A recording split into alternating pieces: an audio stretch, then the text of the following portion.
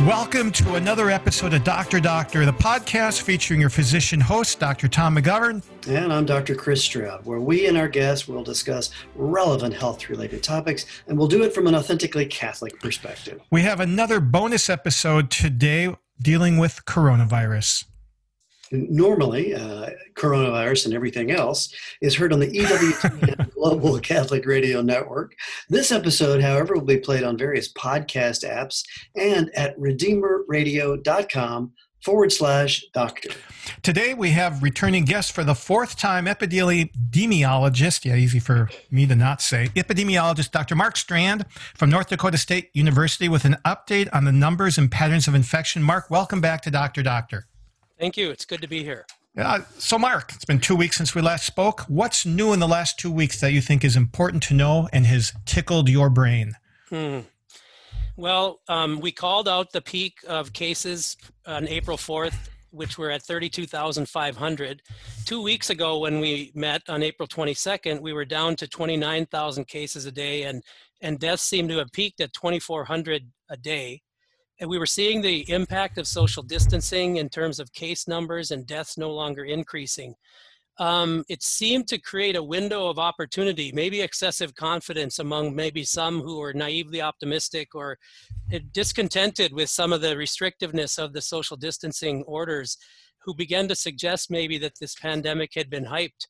But now 2 weeks after that, when I thought we would be looking at being at like having gone down the hill on the other side to about 50% of peak, we're actually hovering at a steady state of about 30,000 new cases a day. So we'll pick this up a little later, but I think what has struck me the most in the last couple of weeks is that the predictions from the most reputable sources of 6 to 8 weeks ago are actually holding stronger. In the face of lots of skepticism and lots of frustration 2-3 weeks ago, but they're actually suggesting to having been pretty close to where we would be. So in other words, we haven't been going down the other side of the hill of the number of cases. We've been kind of flat or just very slightly going down. And that's different than most countries, isn't it? It is. Yeah, it's an outlier for sure. And, we've talked with other epidemiology guests on our show about this being a non-uniform experience, you might say, across the country. So is it predictable that the curves would be non-uniform? Is South Dakota, North Dakota, Indiana, are our curves inherently going to be different than, say, New York's? Oh, definitely. I mean, population densities of over 1,000 people per square kilometer is kind of a cutoff point. Here in Fargo, we're just over 1,000 people per square kilometer, and therefore our risks are way lower. Whereas if you look at New York City, you're talking about 10,000 people per square kilometer. And so, yes, those factors have a huge impact. So, I think it's interesting because we just present a national curve, but yet presenting regionalized or localized curves, it would be interesting to see how they look compared to other countries. Yeah. We're so diverse. Right. However, I think I could say with pretty confidence, the states resemble the country, actually. We don't have any states who are seeing genuine suppression and significant steady reduction, on, say, 3-day increments. So I think that's definitely an important factor, and you're going to find regions opening up based on their perceived risk or scale of the outbreak. But I think it is still the case that most of the states actually do reflect that national level. Wow, because it seems like our curve looks more like Sweden than like, say, Iceland that did a lot of case finding and testing, or New Zealand that really shut down hard. Mm-hmm. Yeah, definitely. I mean, Sweden's a good example. They've been sort of held up as a poster, in some ways, the Sweden-Norway comparison. Norway was strict orders and Sweden was more relaxed. And a few weeks ago, the argument was, look, Sweden's doing just as well. Well, actually, the mortality rate in Sweden is substantially higher than in Norway. And Norway's suppression has been achieved, whereas Sweden is in the same state that we are in the U.S., in a very steady state endemic level. It took us 55 days to get to our peak. It took Sweden 52 days to get to their peak. It took Norway 26 days. And so actually I've been the last couple of weeks been looking into a list of 7 or 8 countries that you've referred to several times. And what we're finding is that those countries are averaging 29.3 days from first 10 cases to the peak of the curve, whereas Sweden and the US are at 55 days.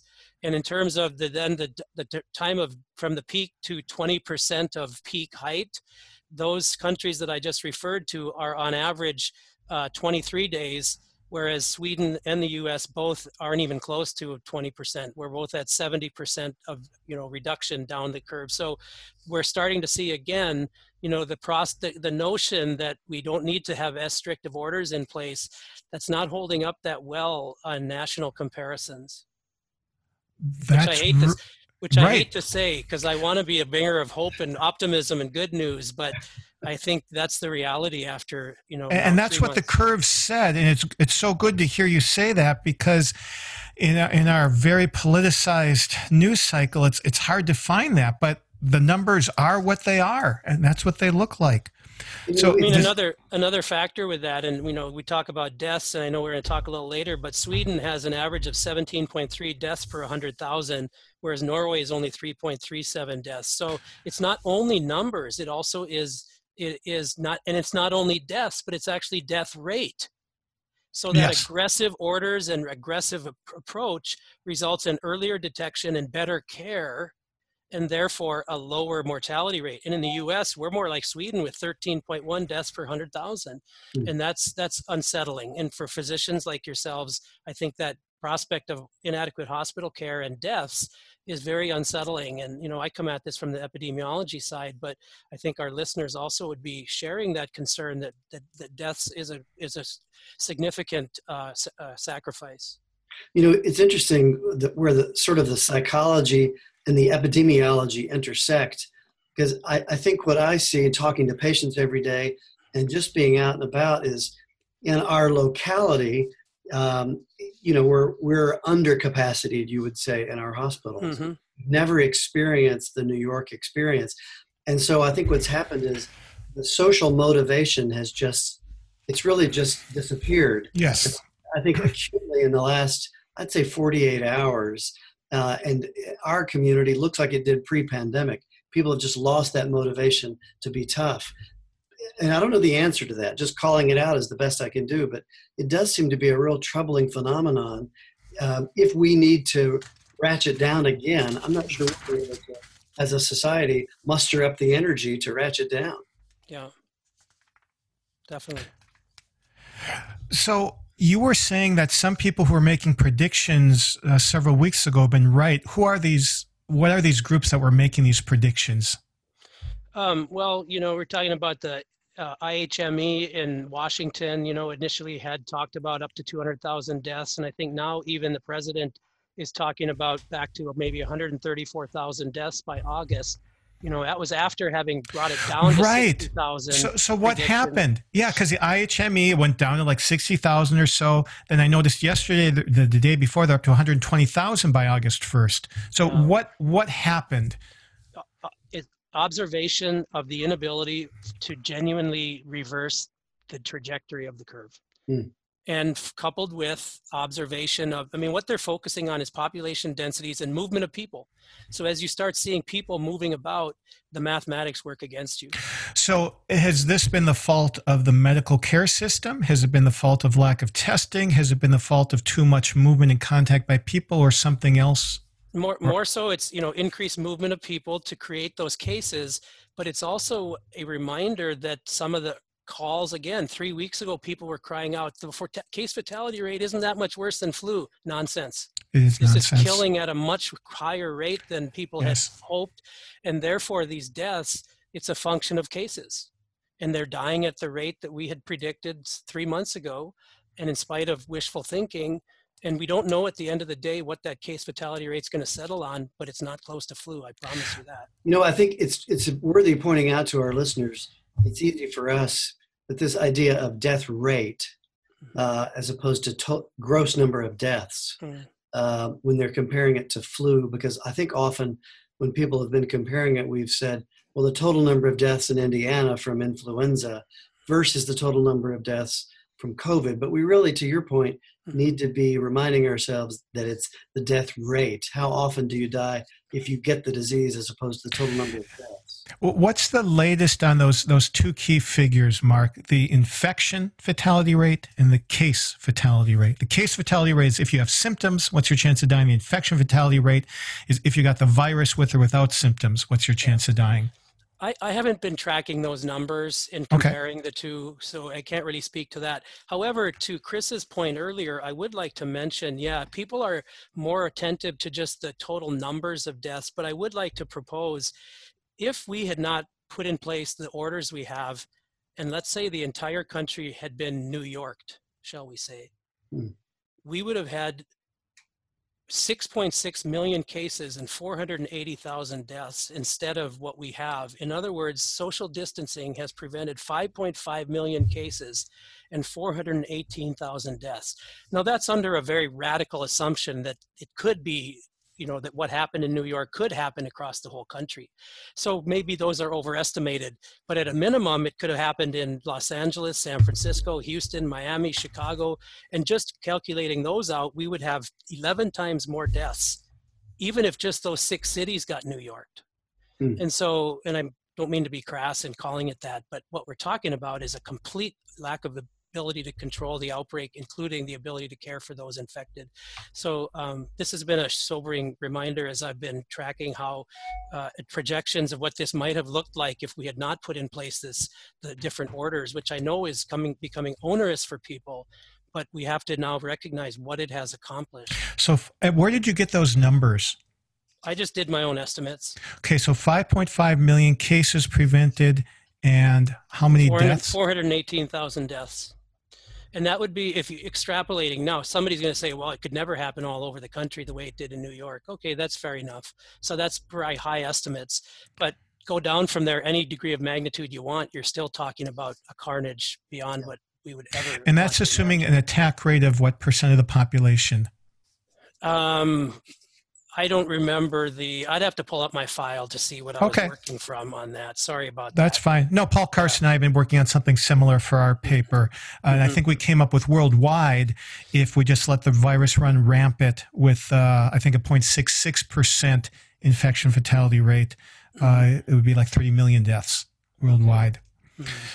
But so we are saving people. I think that's good for people to realize because like Chris was saying, here locally, it's like, life seems almost going back to normal. I mean, not big gatherings, but we just don't see it. And like reading the public health literature, it says what helps the most with these social distancing things is if we are aware of someone in our circle who's been affected. Many of us don't have someone in our circle affected.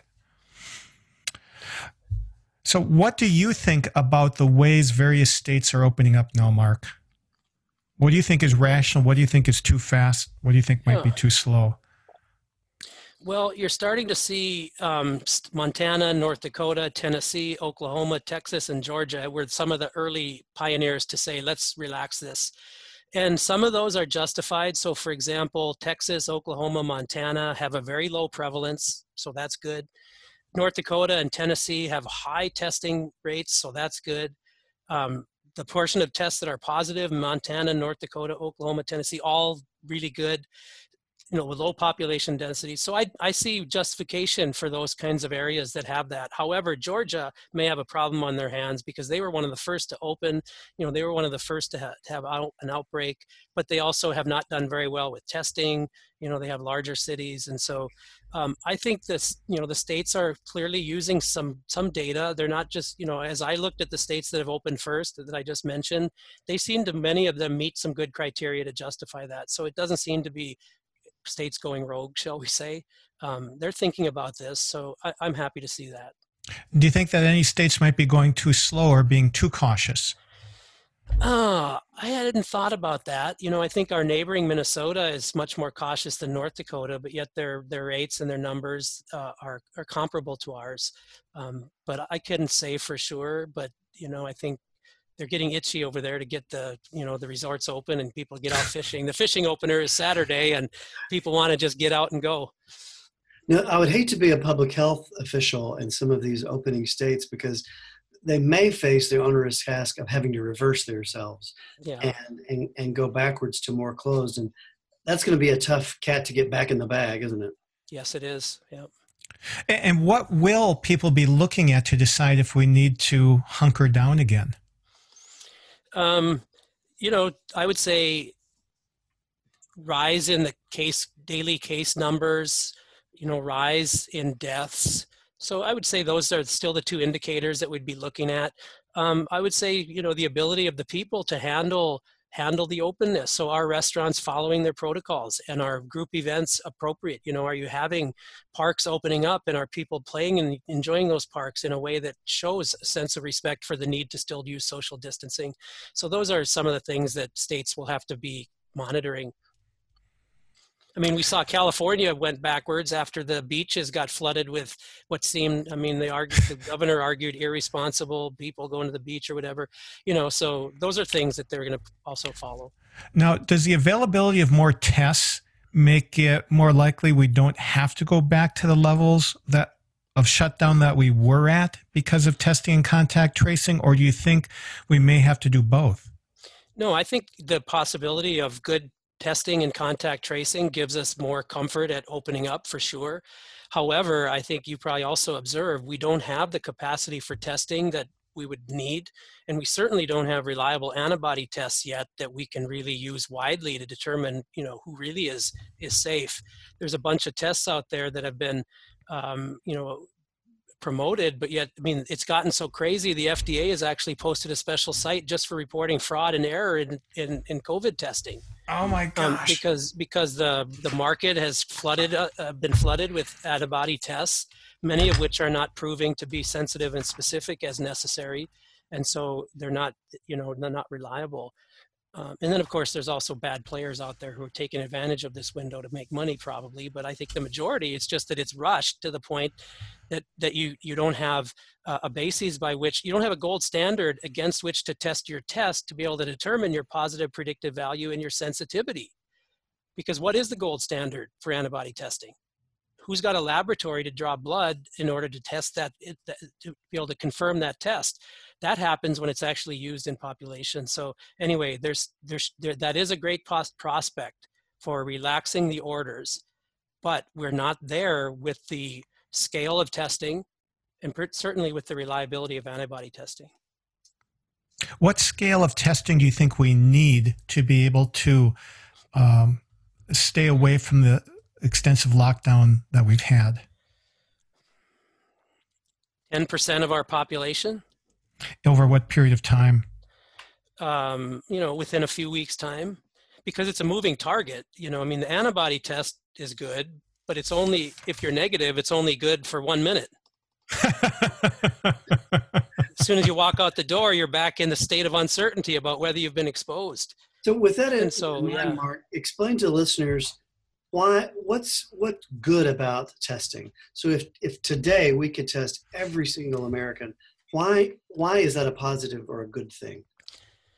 Are you talking now about serum, PCR? Are you talking about serum antibody testing, right? No, actually, I meant testing for the presence of okay. virus. All right, so there's PCR testing for the presence of virus. That means a person's sick. That means they're shedding virus. That test is pretty limited in its value because it's going to miss individuals who are early on and not shedding. It's also going to miss individuals who have recovered to a point that they're still considered diseased, but they're not shedding virus. And so that test is quite limited more to a clinical or a hospital role in many aspects, unless you're so concerned that there's so many sick people out there, asymptomatic people out there, that it's worth swinging that wide net. So that was what we were stuck with back in March, and that's why we were, we weren't getting the kind of suppression that we would have hoped from that type of testing. It was quite limited to individuals who were symptomatic or diseased. In terms of antibody testing, that allows us to determine somebody who has been sick. And so if you can determine that an individual has been sick, well, then they're free. They don't have to, worry about any restrictions.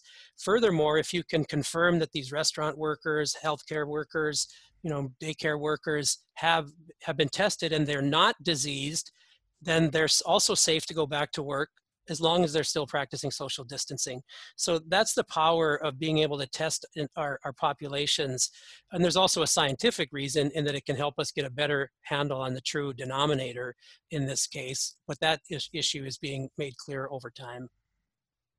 And the denominator being all those people who've been exposed to the virus with and without symptoms. Right.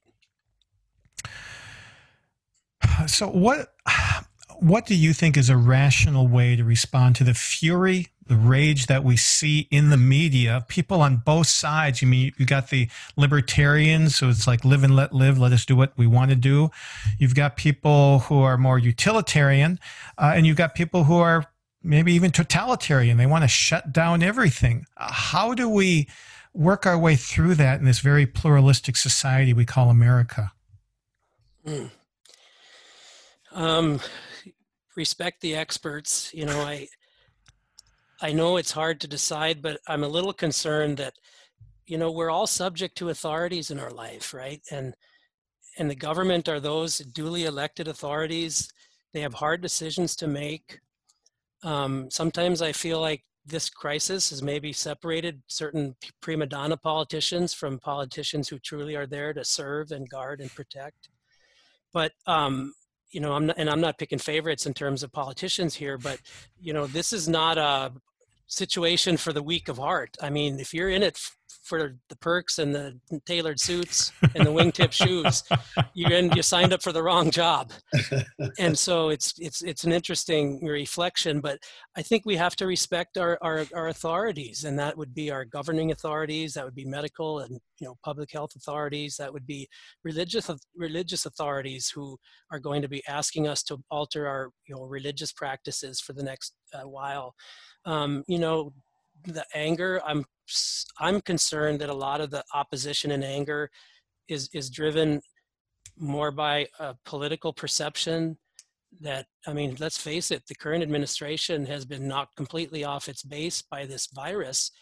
And I think there's some elements that would want to somehow minimize the extent to which it reflects negatively on our current administration in ways that may not necessarily be in the best interest of ensuring the safety of the public and facing, as a unified country, facing a biological reality that doesn't care about our politics or our opinions. So, you know, I do hope that American people will put that partisanship aside in order to respect the fact that there really isn't anyone out there who wants to make your life miserable. I don't think anybody wants to sabotage the American economy in order to get some political advantage. That, if that's the perception of the majority of our people, our leaders, then we're in a bad place. And I just don't believe that we're that bad of a country. And for the majority are doing their best. And I think we have to understand the challenges that they're facing. You know, I think those are great points, Mark. Thank you. I'm trying to remember. I spent a fair amount of time in the Southeast when I was younger, and I think about hurricanes and how we experienced dramatic limitations in our liberties from massive storms. But in retrospect, they're very fast. So life after a hurricane or a tornado, it starts to get back to normal pretty quickly. I think maybe part of the problem in our psyche with this is it's gone on so long. We don't really have any collective experience as a country, as a people, with trying to restrict ourselves for such a long period. Yeah, no, definitely. It's, you know, we have lots of countries around the world who are far better prepared to face this than we are, I think, in that respect. You know, just we don't have the resolve and grit that a lot of countries have, where they're more accustomed to facing natural disasters or, you know, other issues. Okay, now, Mark, Taiwan and South Korea were able to keep their case attack rate incredibly low and keep businesses open. How did they do that, and what can we do to imitate that? And especially with very dense populations as well. Yeah, you know, I'm familiar with those countries. I worked in China for a while, and I'm familiar with some of the Asian healthcare systems. And I see a few factors in those two countries' systems that work to their advantage. You know, one is that they really do have a population-focused healthcare system, which is focused on keeping people healthy and preventing disease. So they were able to activate a massive system of testing right away. You may remember no less an authority than Anthony Fauci when early on said our system is not geared toward what we need right now and what you're asking of us. And I think that's that our system is really good for acute and medical care, but we don't have a system that's built well for addressing population issues. I and think we can't turn on that dime even in the last 6 to 8 weeks, can we? No, we certainly can't. And so we've paid for that. I think another factor is those countries have a more multi-tiered healthcare system, so they were able to activate public health professionals to start doing drive-through testing right now at a time when the U.S. was still requiring individuals to get a prescription from a physician to be authorized to get a test. And that's a multi-tiered level of authorization in those healthcare systems that can then empower. You don't need to be a physician to do a nasal swab. And so yet our system is oftentimes bungled up by excessive authority accumulated in a small number of people. Works fine when your population health numbers are good and you're dealing with acute health problems. But when you're dealing with a population level problem, we don't have a system that can suddenly, empower and unleash this, these thousands and thousands of multi-tiered healthcare workers. And so I think that's another factor to their advantage. How long will it take us to get to that point? Boy, I sure hope this is a lesson for us. And, I have my bias as a public health professional and in that I just think we need to be willing to allocate more public resources to build up our public health infrastructure. We don't need to put physicians out in parking lots to do nasal swabs. We need to put, masters of public health students out there. They're trained for that. And so, I wish we would find the resolve in our country to be willing to allocate more resource toward that. And it's not just preparedness, it's just prevention overall. Mark, something that's been near and dear to my heart these last 4 to 6 weeks is what would happen if the decision makers had curves not only for COVID cases, hospitalizations, ICU usage, and deaths, but also curves for increasing rates of drug overdoses, suicides, heart attacks, strokes, early deaths due to loneliness or social isolation, unemployment. What impact do you think they would have on policy changes for social distancing? Yeah.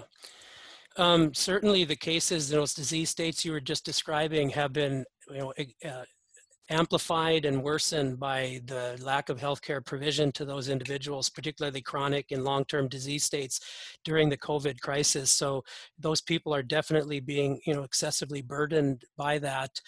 But if they were to look at those curves, honestly, I have to say, I'm not persuaded that our officials are looking at those curves even in the absence of COVID. I'm concerned that our healthcare officials, even in the absence of COVID, are focusing on profitable diseases of the rich. There's still not a lot of concern from our officials to say, well, let's prioritize baby aspirin, hypertension screening, tobacco cessation counseling, pediatric vaccines, pneumococcal vaccine. Those aren't profitable. Those are not their priority. And then to say nothing of substance use disorders, chemical dependencies, mental health, low back pain, Alzheimer's, opioid use disorders. Nobody cares about those diseases from a public perspective, even in the absence of COVID. I think COVID has revealed that our healthcare system is biased toward the privileged in our population. That is a great insight. And those people are being devastated by COVID because it's now in our face and it's also limiting what we can access. But in the main, the healthcare officials are not focusing on the diseases that create the greatest burden of disease, to use Chris Murray's daily concept. They're not focusing on the disease states that present the greatest burden of disease. They're looking for the heavy hitters, your heart disease that you can do, cardiac procedures, cardiac screening, think of some of the things we spend money on in our country in medicine, allergy screening, brain scans for Alzheimer's, just lots of things that are, in a sense, luxuries of people who are privileged and have great health insurance. So I don't know, I don't mean to, be cynical about it, but I totally understand. I couldn't agree with you more But I have to say, what is grieving me currently, and I work on opioid use disorder prevention here in the state of North Dakota. We have a project on that, and we're seeing our care numbers just go down to just about nothing for the last 6 weeks, and it's just breaking my heart. But in some ways, what you're describing in the observation of these underserved and neglected, really vulnerable chronic disease patients you've just described, that breaks my heart every day of the year, because that's the population that public health is trying to care for. So I do hope this is an opportunity for us to revisit how to prioritize our healthcare system more broadly. And what needs to be changed is our public health system. The medical system is great. However, there's this vast swatches of our society who are more in the population health realm, for whom our public health system is not up to the task. And as we've learned, about 60 to 70% of health is due to public health measures. Only about 10% is due to what happens in a doctor's office or operating room, and then 20% or so is genetics. So right. We're usually missing, and yeah, you know that, but the vast majority of people don't. Yeah. And people don't, at least in our society, don't typically think in population terms. Mm. And it's one thing to be thinking on an epidemiological scale, but you're right, we don't tend to do that. We tend to think about one-on-one, one-offs. It's kind of part of our national DNA, you might say, is that we're such rugged individualists that mm-hmm. we continue that individualism into healthcare. And as you point out, it's got some positives, but mm-hmm. this is an example of it has some negatives as well. Mm-hmm.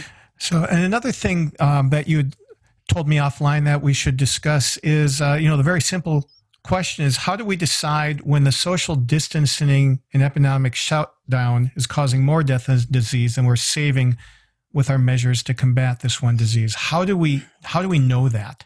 Yeah. I don't know if I have a metric to answer that question, but I do think we need to keep in mind, the old at first do no harm medical concept, the primum non nocere kind of concept, but then there's also the public health. I know Dr. Tom loves words. Oh, well, big words. Latin, the more Latin, the better.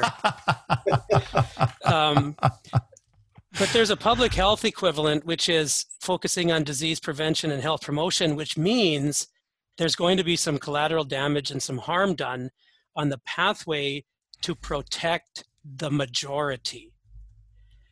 And when you feel the majority are at such risk and a situation is out of control, then that collateral damage on the individual level is a price you have to pay. Now, when do you find that tipping point that the price is too high? And this comes back again to our healthcare system. I think we should have every state and every city should have meetings with the medical officers of the city and the public health officials of the city, should be laying out a pattern of sequencing healthcare delivery for the next 6 months based on the prioritization of those chronic conditions which face the greatest long-term risk by being delayed any further. So we basically set up for our summer healthcare delivery based on not just who shows up or whose appointment has been scheduled, but based on what's needed to minimize that collateral damage among these vulnerable populations. Now, that's going to mean a lot of elective surgeries are still going to have to be kicked down the road potentially. And I understand that that's a serious economic crisis for a lot of medical institutions. But if we are thinking about addressing the burden of those who have been neglected, then we would want to make sure that this summer, as things slow, we're able to provide that care for those chronic disease patients where delay is likely to have years of impact. Do you think that there will be any increased interest or funding or work in public health going forward? Or do you think that we're just going to try to muscle through this over however many months it is and then forget about it? First off, the economy is going to be so devastated that the prospect of public resources for public health will be challenged. But yeah, definitely there will be increased prioritization, and let's hope that it's used wisely, genuinely for the best interest of the public. Well, Mark, look into your epidemiological crystal ball, and what's the rest of 2020 look like for us?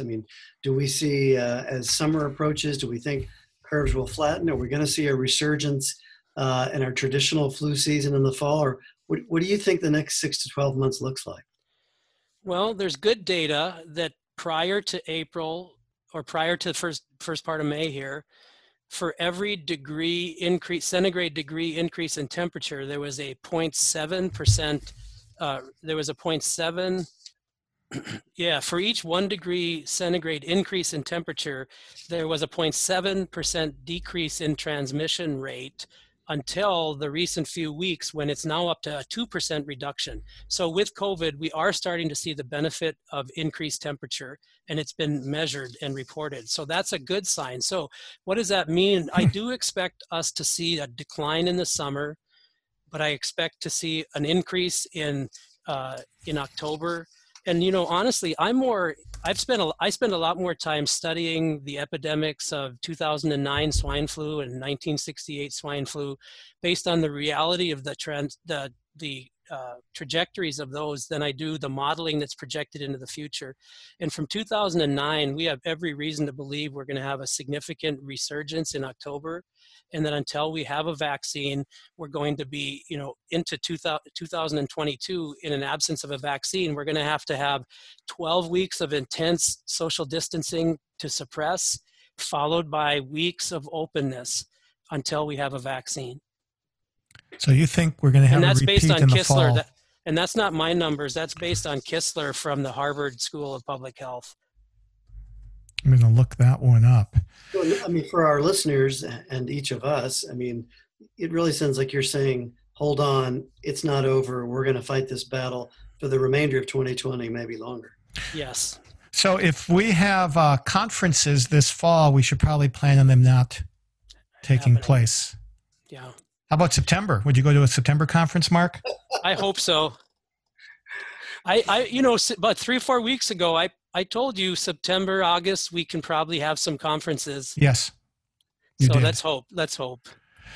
Very good. Mark, is there any final note? Well, no, as we go through this, what sources do you think that people should trust as we are going through this? Because that's one of the big things. Chris and I are routinely sent these YouTube videos and other papers to read by all these, I don't know if it's fearmongers, conspiracy theorists. I mean, they just have a certain ick factor to them. Something just doesn't sound right. How do we know who to believe, what data to trust? Yeah, boy, that's a hard one. Definitely the University of Washington ICHE work has been very steady. I just referred to the Harvard School of Public Health. Kistler's work has been good with some projections. But, we got to believe the federal, the CDC, what they're putting out. We have to believe our state health agencies. And I think when we have, a couple of frustrated individuals call a press conference and record it and post it on YouTube, and it just gets people agitated. Yes. I mean, they mean well, but we really need to be careful about knowing who are genuine authorities and what their motive is. Is there a conflict of interest, based on the person who's making that statement? Sure, there's freedom of speech, but you also have to be responsible for the consequences of that. And so I tend to have a lot more respect for what our state and federal agencies are telling us in terms of numbers, guidelines, precautions, than various special interest groups or whatever. So I don't necessarily have specific recommendations, but I would be very cautious about kind of the viral, shall we use that social media concept, but the viral YouTubes and messages that go out that tend to suggest if something seems too good to be true, or if something is really flying in the face of the general understanding, be very skeptical. I don't know if anybody has a simple answer, and if it seems like they've got a simplistic answer to it, there may be more to it than meets the eye. It's interesting. I use that very same thing when I'm talking to patients all the time for a variety of medical problems. It has a seemingly simple answer to an incredibly complex problem. I'm always suspect. Maybe that's a takeaway from this pandemic as well. Mark, what final comments do you have for our listeners? Well, a little bit of one of our themes today, I think, has been, just the concern nationally in terms of our national unity. And I think, honestly, part of our fear is an underlying iconoclasm, or maybe even a disregard for institutions or authorities. 1 Peter 2:13 reminds us to submit ourselves for the Lord's sake to every human authority, whether to the emperor as the supreme authority or to governors, who are sent to punish those who do wrong and to commend those who do right. For it's God's will that by doing good, you should silence the ignorant talk of foolish people. Live as free people, but do not use your freedom as a cover-up for evil. Show proper respect to everyone. Love the family of believers. Fear God. Honor the king. And this is I don't mean to imply that scripture is, like placebo or an opiate or anything. I think this is an important reminder to all of us, and it's not that far away from even Rousseau's concept of a social contract. We have to give up individual liberties for the sake of the greater good as part of our social contract as a civil society and a functioning democracy. And so I think we want to be thoughtful citizens, and as people of faith, accept the fact that we should, yes, live as free people, but to not use our freedom as a cover-up for things that aren't in the group's best interests. We're living under a tremendous amount of stress and anxiety right now. And I believe that together we can face this. We're having to show our unity in new ways, and hopefully that can bring out the best in all of us. Mark, it's been a pleasure to have you back with us again. Thank you for being with us. Thank you to our listeners for being with us for another episode of Dr. Doctor, the official podcast of the Catholic Medical Association. And please share the good news of Dr. Doctor, albeit while you're appropriately distanced from your and invite them to listen to their favorite podcast app, or of course at redeemerradio.com/doctor. This is Dr. Tom McGovern. And I'm Dr. Chris Stroud, once again signing off until your next dose of Dr. Doctor. Dr. Doctor is the official radio program of the Catholic Medical Association, whose members are dedicated to upholding the principles of the Catholic faith in the science and practice of medicine. The views expressed on Dr. Doctor do not necessarily represent those of your co-hosts or the Catholic Medical Association. Find our past episodes and keep up with the latest from Dr. Doctor by subscribing in your favorite podcast app and following us on Facebook. Get links to follow and subscribe or submit a question for our doctors by texting the word doctor to the Holy Cross College text line at 260-436-9598 or visit redeemerradio.com/doctor. Abortion, pornography, embryonic stem cell research, corporate contributions to Planned Parenthood. Do you invest in companies that are engaged in these practices? The Ave Maria mutual funds do not, and their investment portfolios reflect that. Ave Maria mutual funds are managed to conform to pro-life and pro-family values. Long-term investors can invest in the no-load Ave Maria mutual funds. You can learn more about the Ave Maria mutual funds today at 866-AVE-MARIA or visit AveMariaFunds.com.